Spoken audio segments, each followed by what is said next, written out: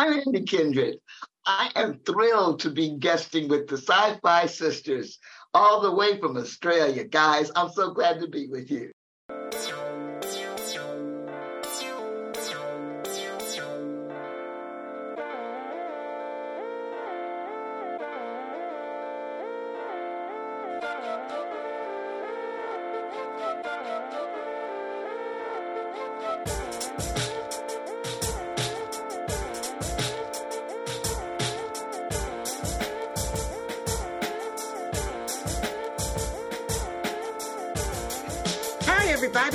Welcome to the Sci-Fi Sisters podcast, where we give you our point of view. I'm your host, Tamia Harper, and I'm joined by my sisters, Yvette Blackman-Tom. Hello. Fran T. What's happening? And Sabrina Wood. Whoop, whoop. And yeah, you know, we got a guest for you today. We have a truly special guest, a truly special spirit, who I feel like I've known just from the first couple of minutes talking to her. I feel like this woman has been in my life my whole life. And if she hasn't, I feel like she needs to be in my life forever. I'm adopting you. She is the author of From Slavery to Star Trek. I can say that. Memoir excerpts from Code Switching, A Family's Voyage from Slavery to the Stars. She is the one and only Andy Kindred, and we are so excited to have you with us. Thank you so much for being here today. Yay. Thanks for the invite. We say we're excited because y'all, first of all, y'all need to go pick up this book, okay? Because Ms. Kindred tells it all, y'all. This woman was the executive assistant for Gene Kuntz of the original series of Star Trek for how many years? I don't know, 2 or 3. It seemed like, well, she got all the dirt in here, y'all. She got, cut. No, that's not the one. That's not the one. The one now is called, the name keeps changing, right? And people were saying code switching. Oh, what is code? Is that something to do with computers? And I went, okay, never mind. I won't. So this one is just simply from slavery to the stars. Okay. Past Star Trek to the Southern Cross. The first time I'd ever seen the Milky Way at night. It was just the most magnificent, magical place. So, yeah, and it tells even more stuff because there were a few things I didn't mention in Slavery to Star Trek because I didn't know how delicate some of the Star Trek fans might be. Well, I want to back up a little bit, Andy, and just explain to everybody the book that we all have, and we got it at the Las Vegas convention, where you came with your excerpts from the book. And in the excerpt book is called From Slavery to Star Trek, which I think sold out in a matter of minutes in Las Vegas. So if you weren't there, you can't get this book. But the Sci-Fi Sisters all got a copy because Andy was nice enough to autograph one for each of us. Yay! Yes, thank you. My pleasure. I only made 250 copies of that. And they were gone. And there are not going to be any more of that one. There might be something like it. But Slavery to the Stars starts off with a love story between my dear grandmother's grandmother and her husband, how he swam across the Mississippi River and did all kinds of things to get to that woman. And then when he got there, instead of keeping going to where it was free territory, he said, I'd rather be a slave if I could be with you. Now that's a long story. I have to honor them. I have to honor their story. So that was your grandmother's grandmother you're talking about, right? Yeah. You're going back. Okay. And so Jim and Winnie. I love that. No, we read this book. I'm telling you. I love that part. And I hope you like what's now Some Slavery to the Stars, because it's 107,000 words. So what you got came out of that book. And I'll make sure you guys get this one, because it's more about what it was like being a woman on Star Trek and the things that happened. You got all that Star Trek stuff there, but this then takes you out of Star Trek to Universal Studios, where there's me walking around the lot. And I think there were 2 more. somewhere, but I didn't know. And then it takes you to the BBS, which was the Easy Rider film company, and there's these very hip, cool people that I met with Jane Fonda and the peace movement there, and how what was like working with them, and what went on there. And then it was the first time with my first women in film meeting, and I was so excited to be with all these women. And they were doing stuff in film, and I said to my, oh, this is so great, and we were, yeah. And I said, and being black, man, makes it even harder. And she said to me, no, it doesn't. Who? Black doesn't mean anything. It's just that you're a woman. And we got to the point where I felt my fist, and I knew that I had to get out of there before I smacked her. Yeah. So all of that, and I just ended up saying, oh well, screw it. And I got out of Gene Kuhn died. He was my rabbi, my mentor, sort of, was going to be. And then he died. So I got a chance to leave the country just for a few weeks. And it took me about 6 years to get back. Because I got to Australia, I found the people here were fighting their battles for civil rights. And I'd worked with Martin and Malcolm and Maulana. And so I just fell into it. And so I stayed there with them, and then I ended up making a life here. So I've now lived in Australia as long as I lived in America.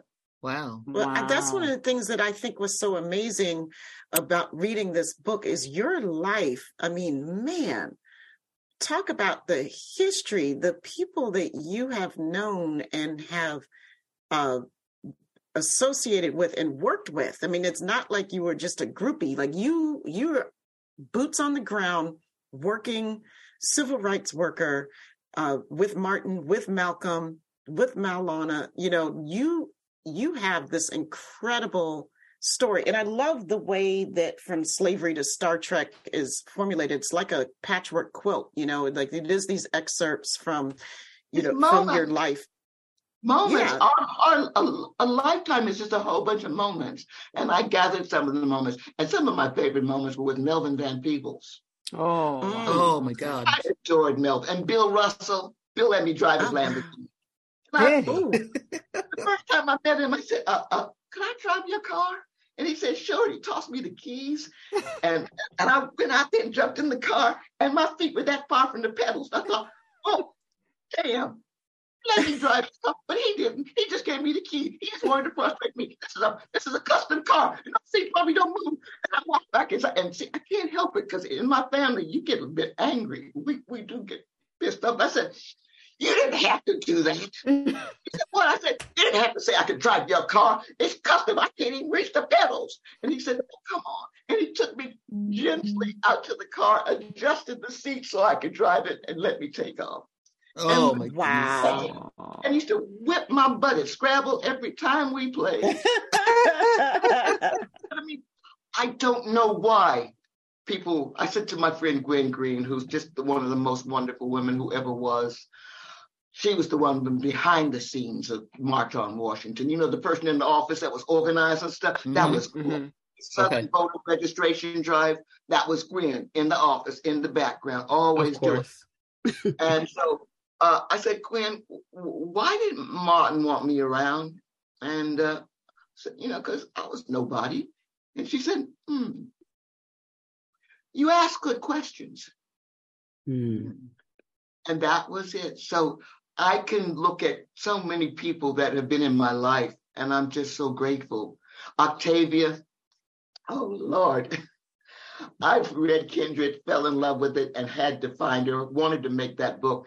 And ended up not doing that, but having a friend. Oh. And that was more important. We got to be friends. I saw the picture you have of you and her having dinner, and I think I almost fell down when you showed me that picture. So I don't remember that. Do I have a picture? Yeah, it's in the book, I think. You showed it to me. That's probably Martin at dinner. Yes. Listen, the book has pictures of so many people. Well, I want to get back. I want to get back because you're throwing all these names out. You're making me dizzy. I can't even control myself with all these names that you're giving me, and I'm having a heart attack. but I want people to understand exactly who you're talking about. So first of all, I'm going to take you back to Los Angeles Community College, right? Maulana. Ah, right. Yeah. So, like Fran over here is sitting here like, yeah, I know who this is, but a lot of people don't know who we're talking about. And so why don't you just explain who your friend at Los Angeles Community College was and who he became, please. Thank you, ma'am. Yeah. His name was Ron when I met him, and we won't saw him anymore. We won't dead name him, okay? We'll leave that out. Okay. But Maulana, I heard him speak, and it was like the world opened up, and I learned in the library there was a section that had books about Black people and history. We weren't looking at that. I was running around with my hair blonde and straight. Okay. Okay.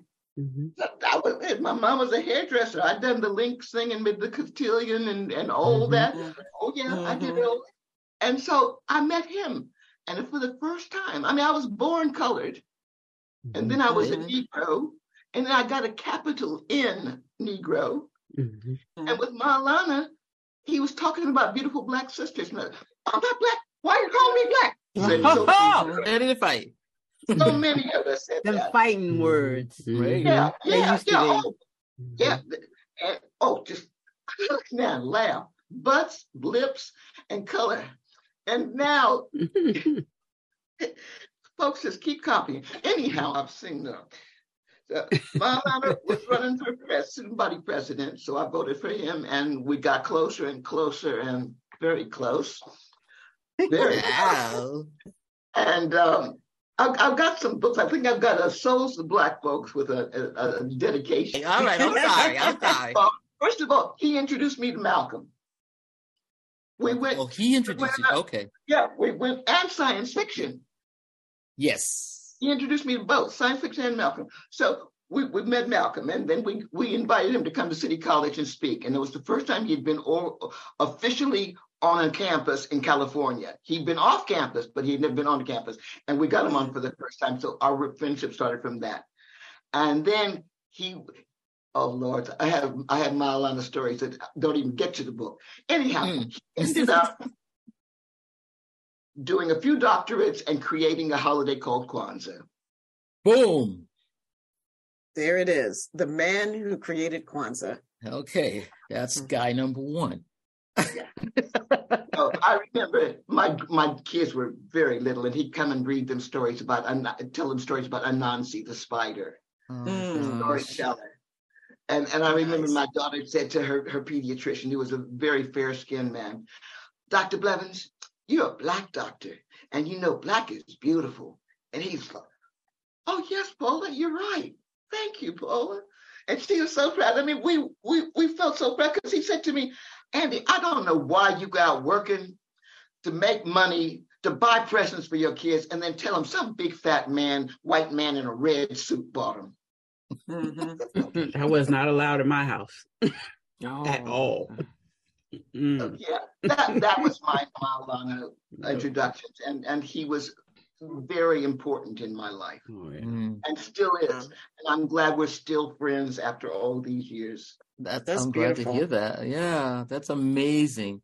So, I wanted to go back a little bit to the debate because we just did a panel dedicated to Martin Luther King and Nichelle Nichols, and we talked about the West Coast trip that you were the personal assistant for Martin Luther King on.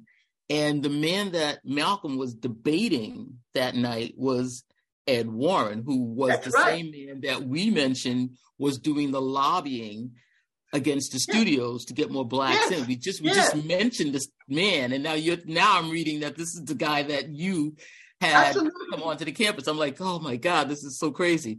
It was great because he was lobbying, and the publicity was good for him, so he was happy to come on.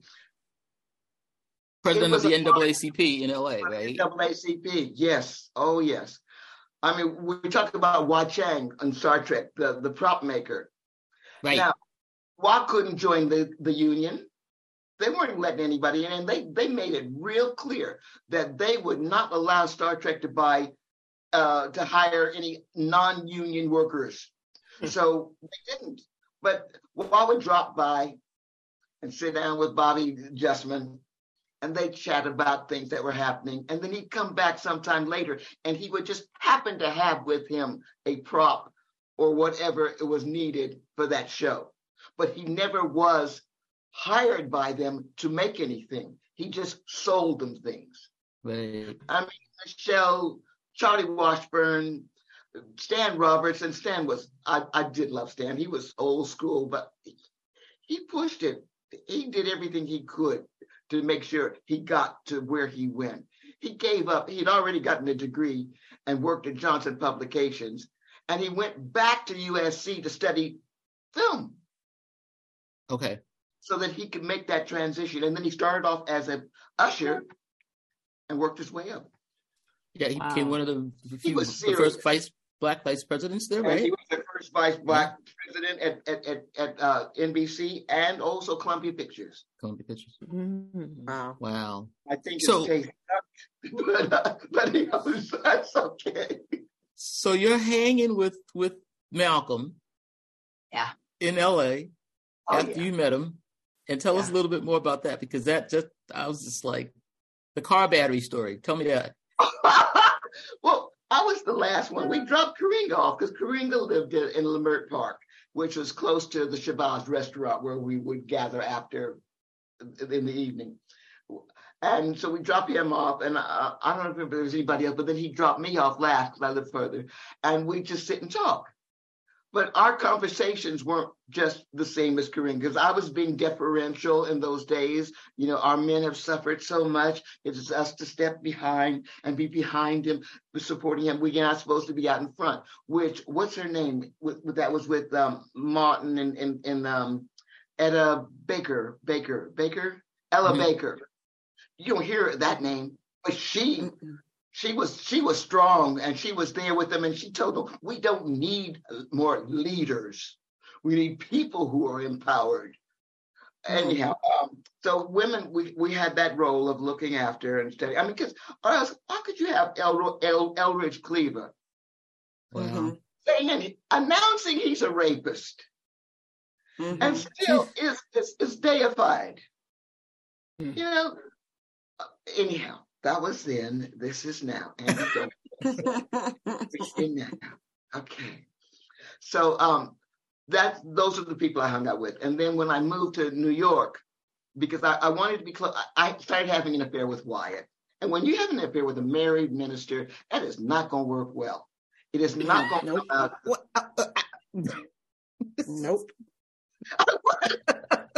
See, y'all, this is why I want y'all to pick up this woman's books, because she's got no cut cards. And, you know, it's a very honest telling of her life. And that's what I admire so much about you. It takes guts to be honest, you know, and you were very honest. You were very honest about your vulnerabilities. You're very honest about, you know, the times when the moments of ignorance. You're very honest about what it took for you to grow, you know, and I think that's really inspiring. I mean, I've taken that away from your books. It's like, because my past is how I got to where I am here. I shouldn't have any shame about it, but you know, we're human beings and we make honest mistakes, but we also learn and we adapt and we grow.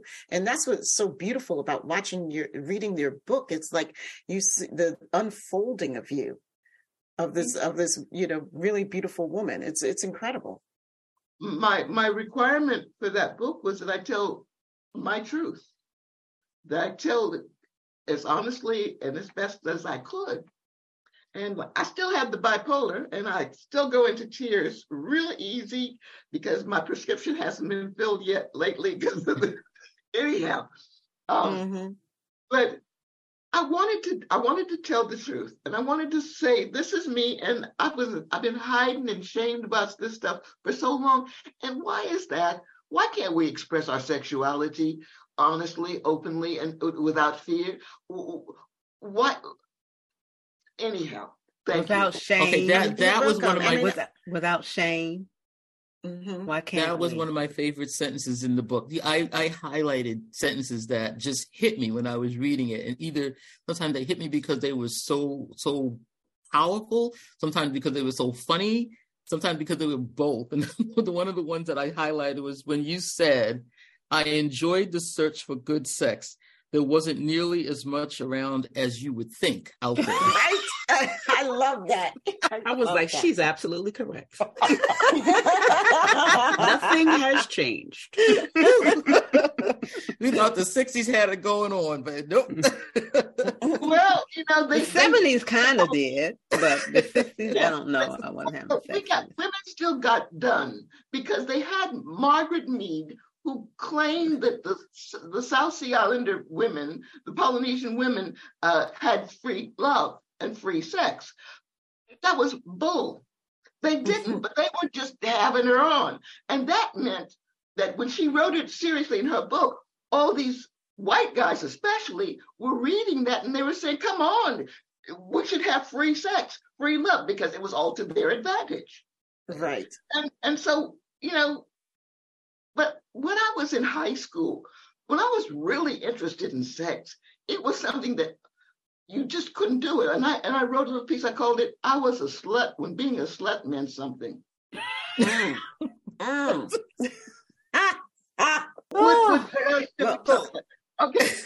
So tell us how you got to Dusty Lou. I love that story too. I'm going to keep us on track here. The slut talk myself. I'm digging the slut talk myself. I like it. One time, Melvin, after we got out of bed, put me in front of the mirror and he said, look at yourself. Do you see how beautiful you are? And I was like, I still wasn't caring about myself, loving myself. It took a lot of years for me to get there. It took a lot of years. But one of the things that I remember him trying to tell me, you are wonderful and beautiful as you are. Understand that. But I was also dating Max Julian, the Mac. Yes. That was his big. And Max was a dog. And he was dogging me, and Melvin was trying to lift me up. You know, it was. I love how you were constantly asking in the book, like, and who taught me that? Right. You know, and who taught us that? You know, and who taught me that? Who taught us that? You know, is reflection of, you know, when you were struggling to come to grips with, like, let me wear my natural hair as opposed to, you know, who taught me that my natural hair wasn't beautiful and good enough? You know, I love that question. Who taught me that? It came from Malcolm. The first time I saw him speak, I think, was when he come out after the police had killed the brothers at the mosque, at the temple, because it was a temple then. And his talk was, who taught you to hate yourself? Who taught you to hate your lips? And I remember having this guy that I was crazy about, but he was very big and he had pink lips there. And my cousin's husband used to make fun of him and make fun of me for being with him. And I remember breaking up with him because I couldn't take that anymore. Oh, wow. His lips were too big and big. We got together 40 years later, but you know, by that time, it was a little late. Anyhow, who taught me that? Who taught me that gay men should walk or dress or something a certain way? Who taught me that people who weigh X on a scale, or even Bill Shatner? Did you like the part about Bill and my daughter? Your daughter. Yes. I love that part. That was so hilarious. I love it. She came running into my office and she was just hysterical. And she was the one that told me to put the lipstick on. And I was so, what is it? What's going on? I'm ready to go to war. Yes. And she had seen him without his hairpiece. And I thought that was a big joke. Who taught me that people's boldness, now that I'm, after 40 years of dreadlocks, I'm everything at the top there. Who taught me that bald was bad?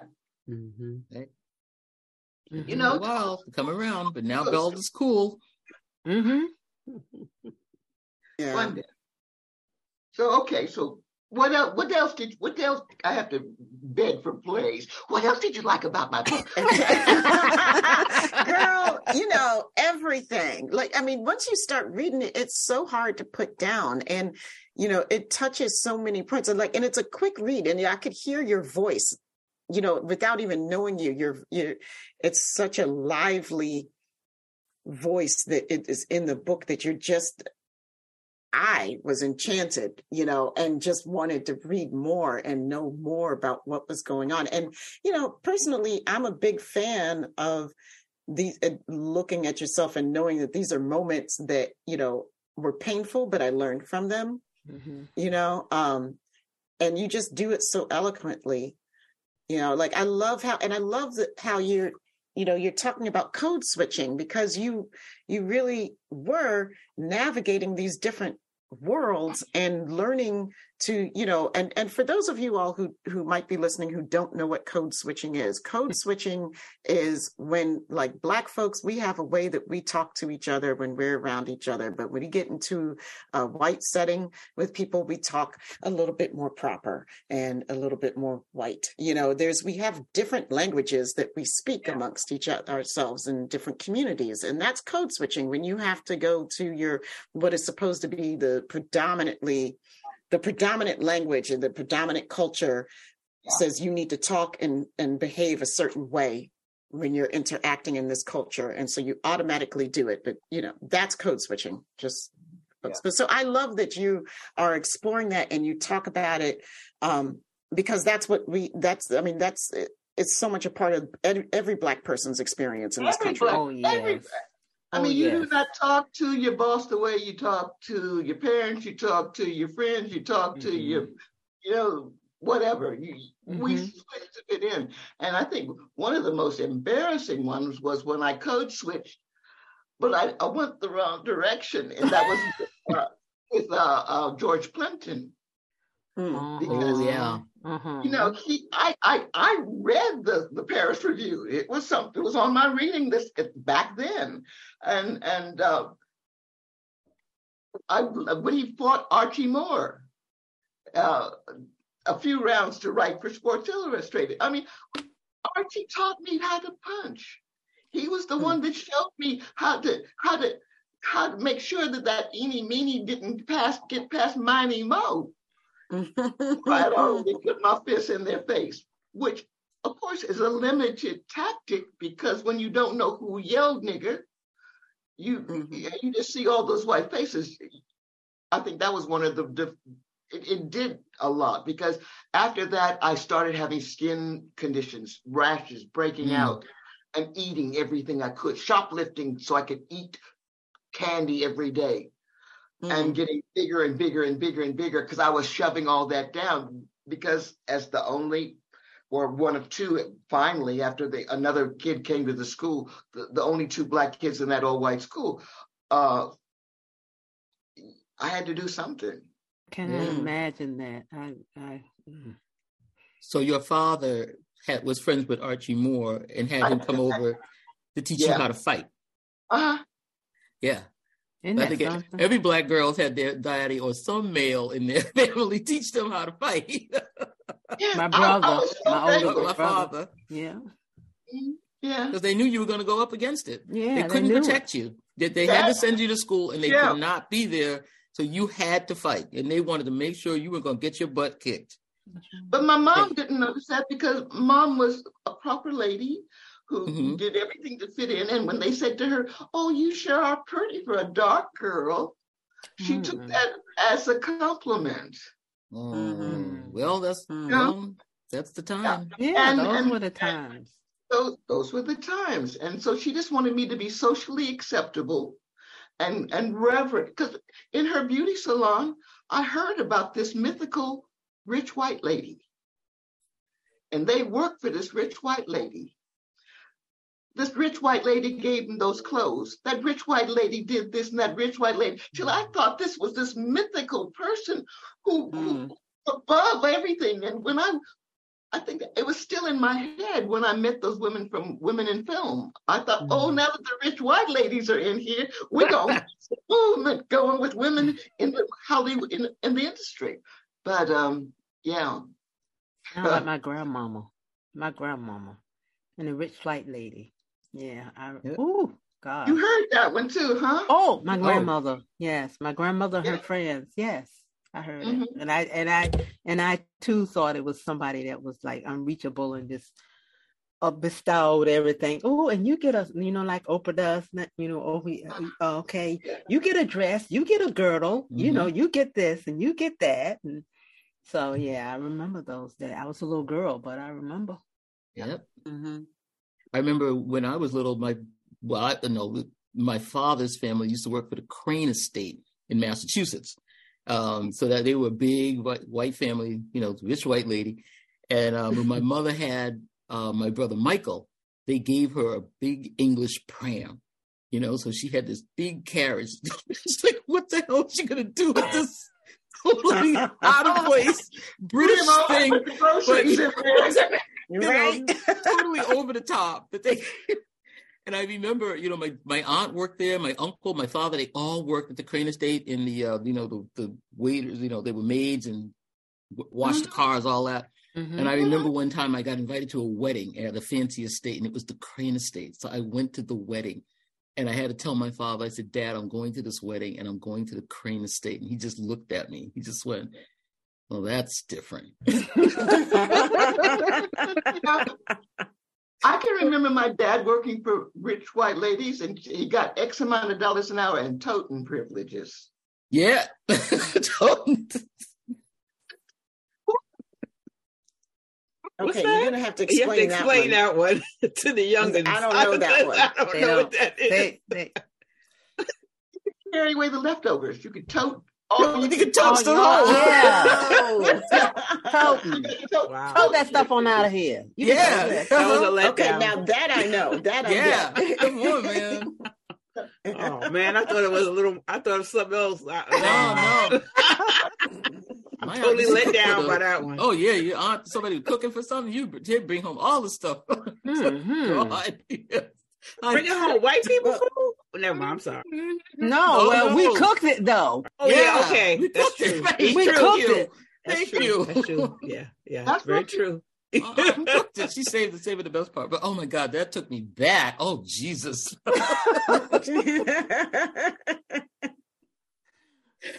Okay, so you're at. I'm going back. I'm bringing this back. I want to move up to the Star Trek part because I really want to get to Octavia Butler. So come on, Sabrina. Bring us to Desilu, and now you get hired after the watch riot. Yeah, they hired two of us. Like you do in two, you get a male and a female. Mm-hmm. So they hired two of us, and. It's so true. Not the art, so it's still true.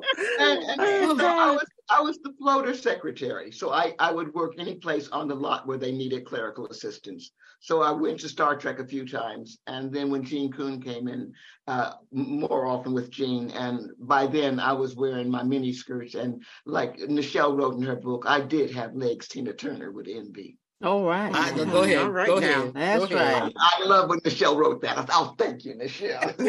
Because she that's for true. Yeah. It's so for true. Gene liked my legs, so he hired me. And I thought about, okay, do I really want to work for this guy called Kuhn? Right. Somebody's going to call me Kuhn's Kuhn. I know what's going to happen. And it did, and it was Ivan Dixon. He broke my heart. Out loud. Out loud. He said, you ain't nothing but Kuhn's Kuhn. And he said it, and it was almost as though venom was coming out, covering each of the words as he spoke. To a lot of people listening. Yeah. I keep damn, brother. I don't know. I keep forgetting that this is going out to other people and it's not just us sitting in a room. I know. We have conversations. This is what happens when you hang out with the sisters. That's right. You've been name dropping and I have to remember to be careful with some of the things I might say. Well, I like your candidness. The thing is, not lying on nobody, so fuck it. That's right. Exactly. That's Thank right. you. And it's your truth. I like to read autobiographies, and I read this book, Who by this singer who shall remain nameless. This person dropped names except when it mattered, when you really wanted to know who this person was talking about. And I'm like, this is crap here. This is why did I read this book? And because it didn't tell me nothing that I didn't already know. Mm-hmm. So thank you for being candid about your life and saying and calling out and just being honest and upfront about it. It's refreshing.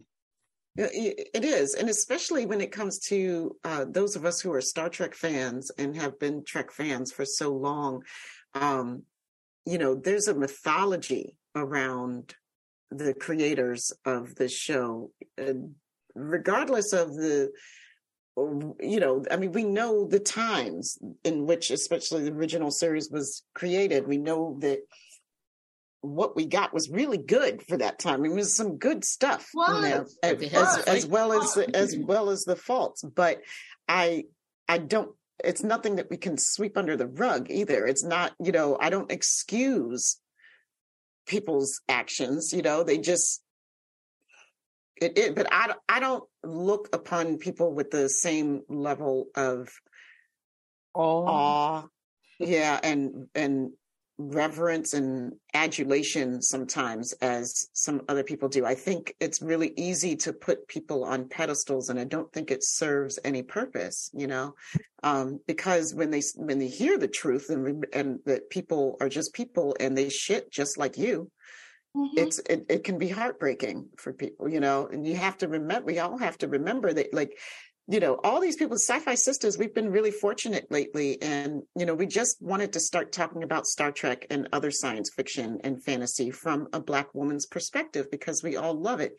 And what it's led to is some really great opportunities for us to meet people and start exploring on a different level.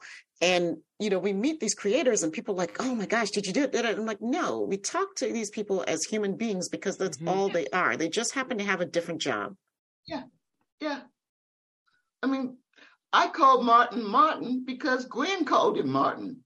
And I know if I wanted to be formal, I'd say Dr. King, but mostly it was Martin. And he could tell stories that make you laugh and blush. Uh-oh. It's another book. That's another book. That's the one that's coming out. You need to get on that book. That's the one that's coming out. We got the cover back the other day, and it's gonna. Okay, there's my camera. Let's see if you can see it. Oh, that's a great picture. Oh, that's beautiful. That's a beautiful picture. Oh, I love that. She's showing us this gorgeous picture. It's black and white. I wish you could see it. That's going to be the cover. And then on the back, I have to, where is it? Oh, I know where it is. It's up there on the, it's up there on the top of my screen. If I can pull that down a little bit. Oh, well. I'll find it while I'm doing it, because I want to see the back page is fun. I really enjoyed writing the stuff on that one. And it's right here. No, that's the picture. Okay, keep talking, guys. I really want to ask, because I know that our time is going to be running short. And are you in tomorrow already? In Australia is tomorrow. For us, it's like it's 10 something at night, but it's tomorrow morning there, isn't it? Afternoon. Afternoon. Yeah. Afternoon.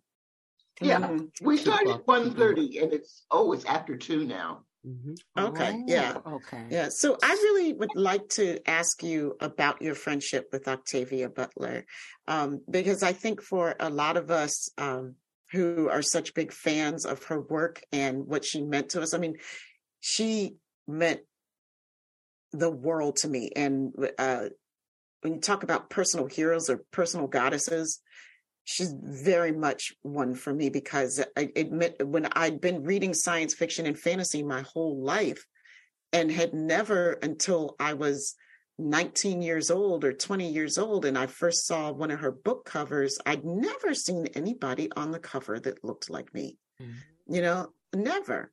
And and when I remember the day that I first found, I think it was Imago that I first read. I remember, or Wild Seed, it might have been Wild Seed, but I remember the book cover was a young brown woman who literally looked so much like me. Like they took a picture of me and I almost fainted in that bookstore. And I just looked, I brought home as much of her books as was on the shelf. I brought them all home. I didn't even read them in order. I just devoured them. I just devoured her words. It just had the biggest impact. So, but she's somebody that we don't get to know a lot about. You know, we know her words, but a lot of people, she had a tight inner circle and she wasn't a super public person. And when she was alive, she wasn't getting right. You know, she wasn't getting the level of press and stuff that she does now. So it's really valuable and wonderful and a gift to me to talk to somebody who actually knew her. Well, that's why I pulled this out. Okay, this January 9th, 1992. How's this for speed? I promised to send you a book and just a few months later, here it is. Hey, faster than a speeding snail. Okay, she says, okay. She said, her sense of humor. What else is happening? Well, Governor Wilson says he wants to lower welfare payments, but wants to help children. I suppose it would help them to be kicked out of their horrible apartments in their horrible neighborhoods and have to live on the streets. Builds character, right? This one over here. I'm just trying to find the important things. Let's see. Okay. Seattle has worked out fine. This is December 11th, 2001. As well as you can see, I have begun to do email because that was one of our problems. She wouldn't email. And I didn't get around to writing too often. So this had taken a while. He said, to tell the truth, I don't like emails. I think because it's easier for me to forget to answer snail mail. She wasn't. I always meant to answer it, but of course I put it down and it gets covered with other mail, books, tapes, CDs, and heaven knows what else, and I forget. Your letter, by the way, was under a notebook and a pile of Post-it notes of different sizes. I think it must mean something good that I remembered I put it there. I'm glad you're writing. Wait a minute. She went to England then. Oh, she loved Alaska. She loved the open space. I fell in love with Denali or whatever. I was eaten alive by mosquitoes, but the place was so beautiful, so big and empty. If only I could have had a few dark, starry nights, it would have been perfect. I don't get to see stars that often. I need to somehow. But it was July and the night never got dark enough for real stargazing. No northern lights either, of course. I've never seen them except in pictures. I will get back to Alaska. I loved it too much to stay away.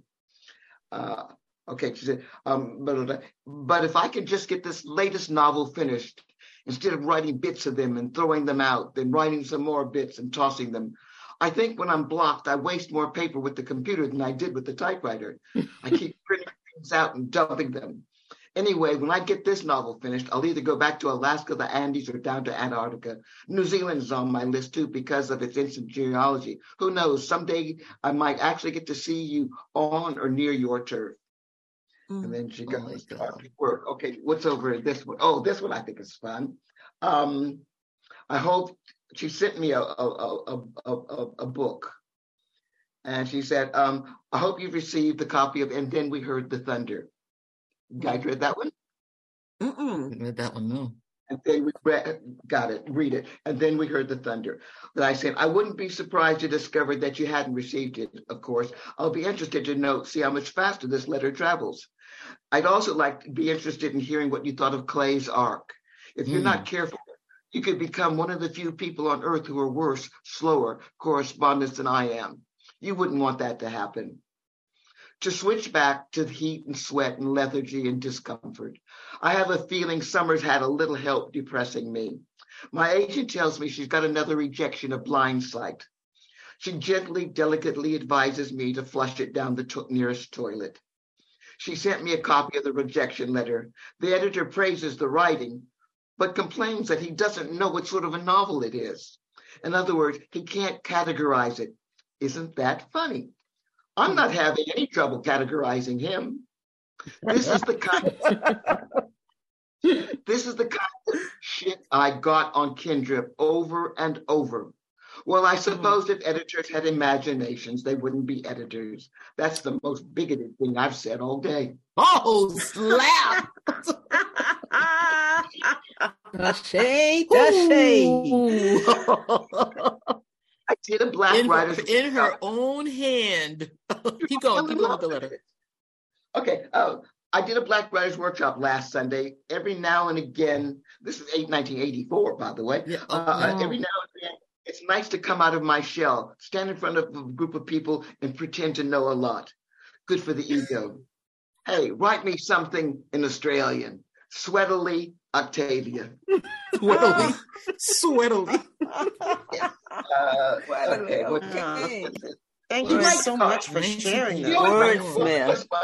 Well, this is before one of those. I've done it, moved to Seattle. It's wet and cool, and I still have tons of unpacking to do. I've barely begun to learn my way around, but I do love it here. But I do have a great view of the distance. I can see the Cascades whenever I go to the store. It's great. You'll see when we visit. And just you can't save emails though, so you have those letters. I know, and that's what's so fun. What's this one? I have this stuck there. Oh, hi there. We all have our weaknesses. You like emails? I like holiday cards. Peace on Earth. You can see the card. It says peace on Earth. Wow. Oh wow! As soon as possible. Best wishes, happy holidays, and all around joy. I'm writing a vampire novel and having more fun than I've had in years. That was fledgling. Oh, wow. And after that was fledgling, yeah. Yeah, after she started working on that, she did this. She sends me another card. And of course, good health, prosperity, and fun. Speaking of fun, I finished my vampire novel. It's due to be published in early 2006. Okay. Wow. So I just wanted to share you some of these. What's this one? Oh, dear Andy, this is 96. I'm writing because I can't remember whether I've given you my new address. I moved to Altadena and gotten a new P.O. box, still in Pasadena. I finally bought that house I've been threatening to buy for years. If this is old news, I apologize. I decided that maybe repeating myself was better than just vanishing on you. How in the world are you? When are you visiting? So I fell in love with Kindred. There was an article that Charlie Jane wrote for a magazine, and I just got it when Kindred came out, the film came out. And she tells the story of how I found the book, fell in love with it, said, I gotta make this movie. I gotta make this film. I mean, I was hopeful. I'd gone off to AFI, done, I fellow there, and that hadn't worked out because I didn't realize they were so right-wing there. But I had fun. I had fun when I left. They believed in the auteur theory of the artist, the director's artist of the film. And I remember as I left, I slammed down a stack of paper, unmarked paper, and said, shoot that, and walked out. I loved that moment. I enjoyed that. Yeah, shoot that, mother. Anyhow, I tried to reach her through her agent. I wanted to meet this woman and find out if somebody had was going to make it into a film, if anybody had optioned it. Because I wanted to put an option on the book to make it into a film. So I wanted to do that. So, but the publishers wouldn't give me any information. And so I was with Reese and Doris Halsey. Doris Halsey was an agent. She was agent for some of the biggest literary figures in America. Anyhow, but she'd been in World War II and a spy and all. She was a wonderful, wild woman. And she said to me, "Well, Auntie, if you can't find her, she lives in L.A. Why don't you look in the yellow in the phone book?" And I went, "Okay." So I opened the phone book. Octavia E. Butler, 3 blocks from me. Oh my God. Wow. So I called her and invited her to lunch, and she came. She thought I was hitting on her. we sorted that out soon. But I was trying to impress her. My friend Rosalind Heller was one of the heads of Columbia Pictures at that time, and she had this great house, and I was house sitting for her. So I took Octavia up to the house, hoping to impress her that I knew people of a stature in Hollywood, and it was optioned already. But we got to. But you got to be friends. And for those of you who don't know, there used to be these real big, thick books that had your name and your phone number and your address in them. And your address. And your address in alphabetical order. And they would give it out for free. For free. You and could get everybody as many as could you look in it and find out wherever you wanted to know who lived where. Well, one day I hope we get together and just talk when it's not recorded. Yes, ma'am. Version of the show. We could talk to you ad nauseum. Your stories are so wonderful. Your perspective on your experiences is beautiful, and I love it. It's not just the fact of like there's a name here and a name there. It's how you experience these moments with these people, and and I think that the richness of your life is just so inspiring, and I think that you are a perfect example of what it means to be really free. And if we could have more Black folks like you in our lives, I say bring it on. Thank you so much. My pleasure. Andy, when is your I'm sorry to cut you off. When is your book, the new book, coming out, and what is the name of it? The name of is From Slavery to the Stars. Okay. And it's the whole thing, because I think Slavery to Star Trek was about 50,000 words probably or so. And this is 107,000. So I go into things more, not only do I, do my great-great-grands in Shankleville, Texas, but then I go with the move to Watts after Aunt Regina had to get the shotgun out when the Klan came calling. We all moved to they moved to California, and so it's the early days in California.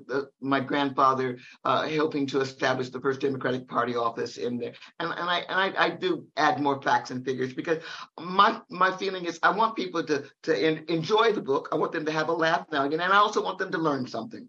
Right. So, and like Octavia used to get so pissed off because what she had in the future kept happening. And she said, oh my God. Yeah. And I started to feel a little bit that way with the Gavin Newsom in California giving the land back to the beachfront land beach back. People, yeah. Mm-hmm. Yeah. Well, but they're in the book, and I thought, oh shit, now he's telling everybody. I was going to tell him. Now he's talking. You didn't hear all the story there, and I talk about the Inkwell. That's what they called it, because too many Black people were living there, so they started calling it the Inkwell. And Black people, they had a resort there for Black people. You mean at Martha's Vineyard? You talking about Martha's Vineyard now, or is there one on the West Coast too? This is West Coast. Coast. Mm-hmm. Okay. Yeah, because we've got one in Martha's Vineyard over here too, right? Mm-hmm. Yeah, the Inkwell. Yeah. Yeah. Well, Jill Nelson's family used to vacation there. Yeah, my friend Onita Estes Hicks, you saw her in the news a few years ago because her family from Georgetown University sold some of her family to get the money for the university, and she was having reconciling her Catholicism with slavery. Mm-hmm. She told me a bit about it. But they also had a beach club at Redondo Beach, which burnt down the night before it was to open. So the Klan came in, and that's what happened. The Klan came in. They weren't the only family who lost their property. There were several families that lost their property. Mm-hmm. And so I talk about 90% of LA was under covenants that prohibited Black people from living there and redlining. Mm-hmm. I mean, we know what happened in New York. You couldn't get a loan in Harlem to improve your property or to buy property till Bill Clinton moved in. Mm-hmm. And my friend Sam Waterston, the Law and Order guy, Sam was telling me about he bought a brownstone for his son, and now his son's a landlord. And I thought, yeah, thanks. Mm-mm. Well, y'all, I think that this has been a truly beautiful hour. I thank you so very, very, very much for spending time with us. I mean, it's just been a pleasure. My pleasure. And may I ask you, if anybody knows any publishers or agents, please let me know, because I'm 84 in 2 weeks and I'm tired. And doing all the things to do, it's finished. Can't be waiting on these people. Oh my God. Look at it. There's the manuscript. All right. Congratulations. It's done. That's awesome. And you saw the cover. Y'all hear that, Trek Nation? Trek Nation, y'all come together on this one. Come on. So if you guys can offer me any advice as to where to go and how, I would be so grateful, because I'm weary. We got you. I got some people to talk to then. Yep. Mm-hmm. And you can be weary. You're 84 years old and you're a Black woman that was raised in America.